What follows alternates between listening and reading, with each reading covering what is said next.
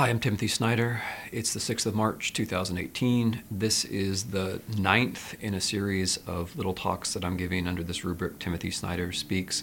The basic idea is to give a little talk, longer than a TV segment, shorter than a lecture, about something that's on my mind and seems significant right now.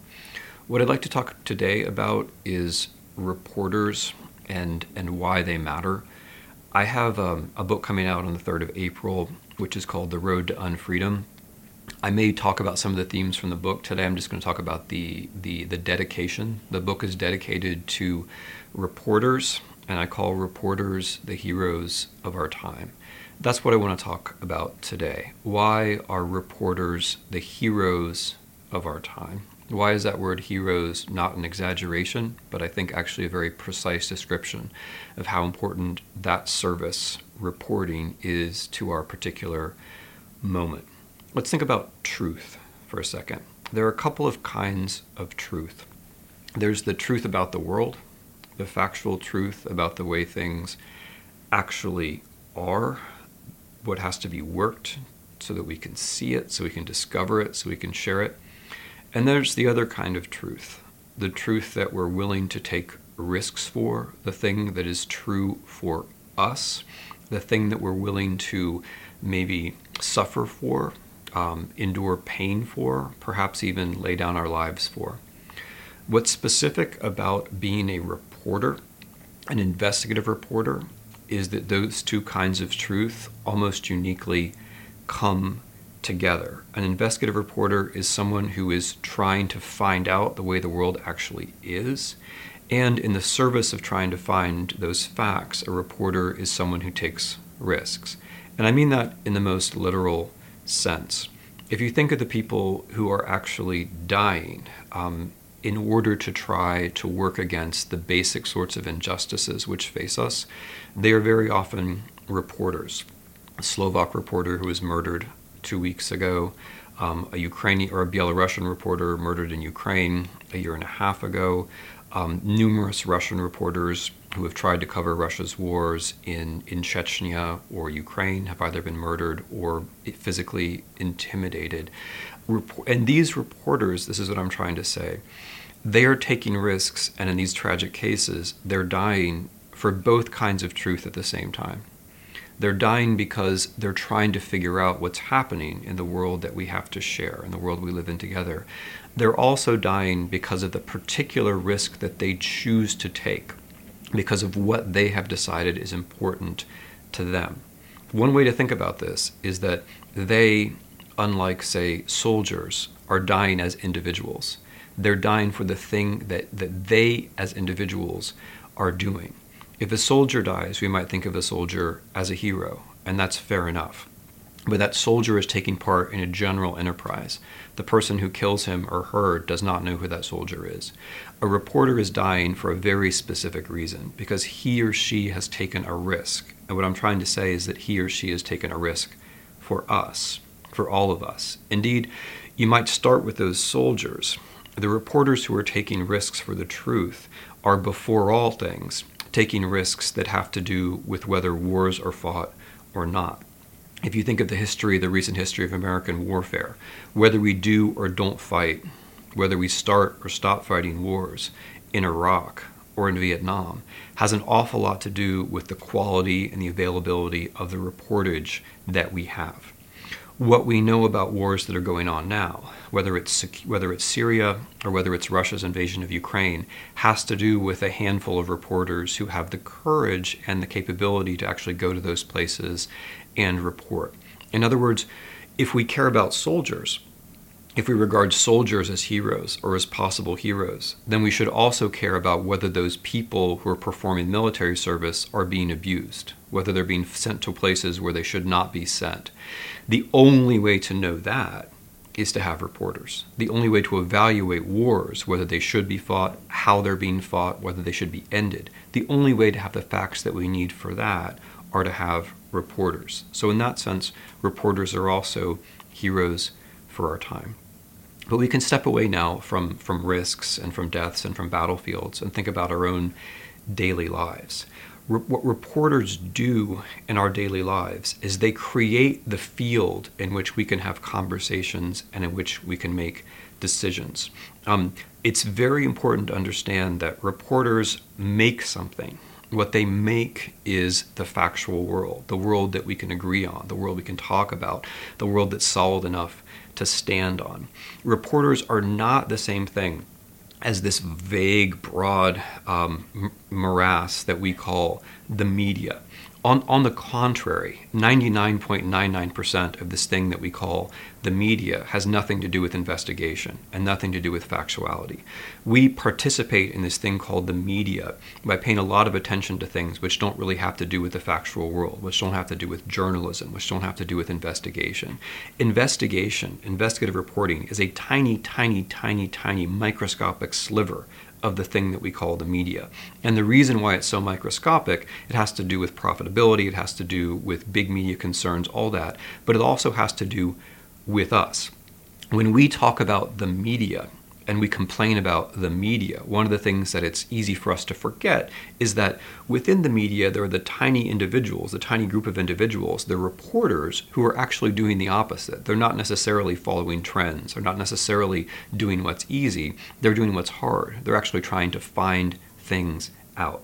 Now, why is that so important? Well, it's so important because basically everything good that we take for granted in a free society depends upon factuality. And without reporters, you don't have factuality. So consider the rule of law. Maybe the fundamental feature of American society that we take for granted is the rule of law. The rule of law is impossible without factuality. If we don't believe that there are facts out there, if facts can't be discovered, then it's impossible to have trials in the sense that we take trials for granted. Trials depend upon the idea that there are facts to be found, to be gathered, and to which law can then be applied. Without reporters, you also can't have investigations of corrupt companies or corrupt politicians. The Mueller investigation, important as it might be, is unthinkable without the prior and simultaneous work of reporters. So the rule of law, the predictability and the fairness that we strive for, that we would like to take for granted, that depends upon factuality. It depends upon reporters. Association, the freedom of assembly, doing things together that we like, whether it's sports, whether it's a hobby, whether it's political, whether it's not, all of that depends upon factuality. In order to have an organization or a group, we have to know things in common. We have to be able to learn things in common. We have to trust one another, and that means trusting that there's a factual world out there. This whole business of the freedom of assembly, or just the pleasure of assembly, depends upon our taking for granted that there's a factual world. If we don't think there's a factual world, if the reporters were to disappear, it would be much, much harder for us to cooperate, because what would we be cooperating about? And if we can't cooperate, then we stay by ourselves, we become lonely, we become more alienated, more paranoid with time, and the political system changes. Which brings me to freedom. Freedom depends upon factuality. Freedom depends upon reporters. Why? Because you cannot be a free person if all you do is accept the things that people tell you that you want to hear. The way much of the media is organized, the way much of politics is organized, is to figure out what you want to hear and then tell it to you. If you accept that cycle, if you buy into that cycle, if you nod your head when people tell you the things that they have already figured out that you want to hear, got news for you, literally news. You're not a free person. Being a free person means not giving in to what you want to hear yourself. Being a free person means accepting that there's a world out there from which you can learn and which might challenge you. Being a free person means doing things that are awkward for you because they don't correspond with what you think is already true, or what you would like to hear, or what's most convenient for you. Now, who produces the facts that you don't already know?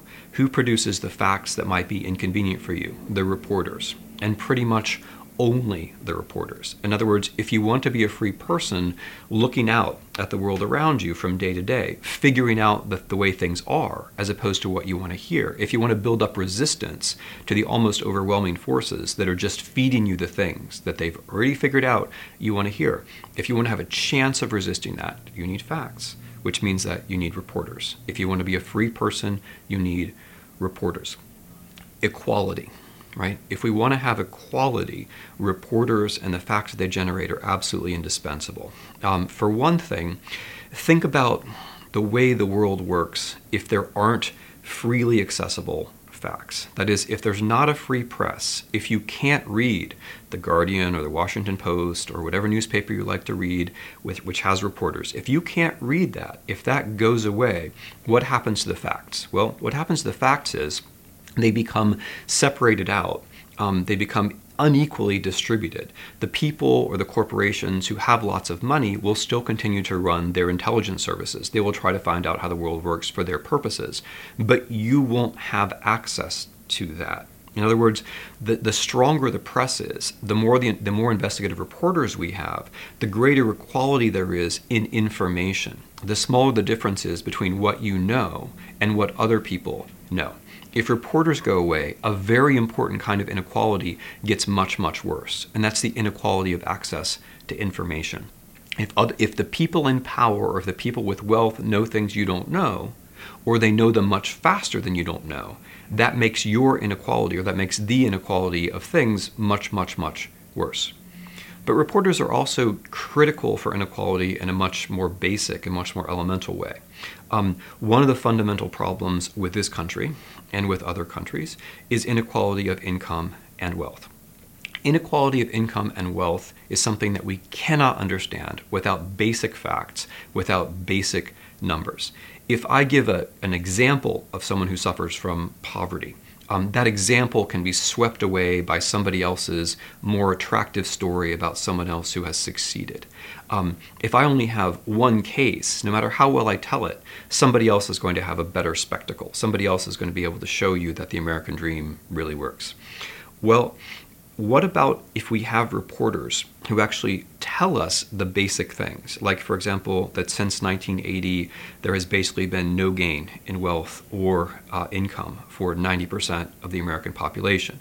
What if we have reporters who tell us that life expectancy in the United States has gone down for the last 2 years? And by the way, it's going to go down this year as well.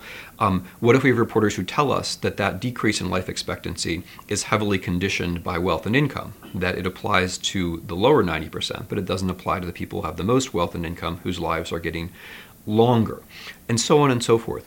Without reporters, we don't know that inequality is a problem, and we have no chance of figuring out how and why inequality is a problem, and we have no chance at getting our hands around it and doing something about it. So the point is, if you care about justice, if you care about association, if you care about freedom, if you care about equality, then you have to care about reporters. So what can you do? Well, I can think of at least 3 easy things that you can do. The first thing is that we should all realize how despicable it is for anyone, and especially a leader, to say that reporters are enemies of the people. If we want to be a people who have freedom, who have association, who have justice, who have equality, if we want to have a chance at any of those things, a fighting chance for any of those things, we have to have reporters. A people that wants to be free, that wants to be just, that wants to be equal, that wants to be together, needs facts and needs reporters. So the first thing is to recognize how despicable it is to describe reporters as the enemies of the people. The second thing that we can all do, which is very easy, is to help the reporters with our own behavior. This is very easy. The first thing to do is don't let the internet tell you what you should be reading. You decide. Decide that you like a newspaper, or better yet, decide that you like reporters. There aren't that many of them out there, right? There really aren't. Find a few who you see traveling and reporting on what they see. Make that your criterion. I'm going to read the journalists who are actually reporters. who travel, whose bylines are from different places, who seem to be investigating. I'm going to follow those reporters. And then what I'm going to do, I'm going to read them first, and then I'm going to choose to post their work on the internet. So rather than having the internet give you a feed that you passively just consume, you don't start with the social media platform. You start with the newspaper that you like. You start with the reporters you like. You make friends with those reporters, and then you post their work on the internet, and then you close down the internet.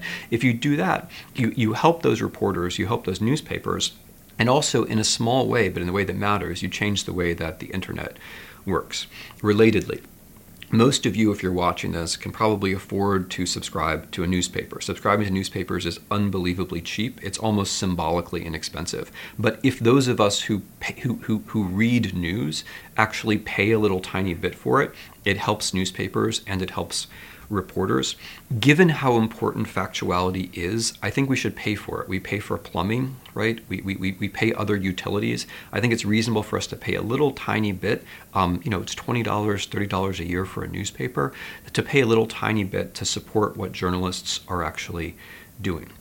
The third thing is to reflect on our own attitude towards these people.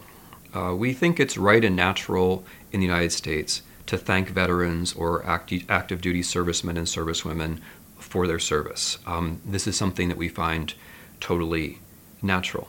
But if it's right that reporters are the heroes of our time, which I think they are, I think that is right, does it occur to us ever to thank them for their service? I think if you happen to run into a reporter, and you probably will, that person would be very surprised and I think appreciative if you thanked them just for what they do. That doesn't happen in this country, and it should. Thanks.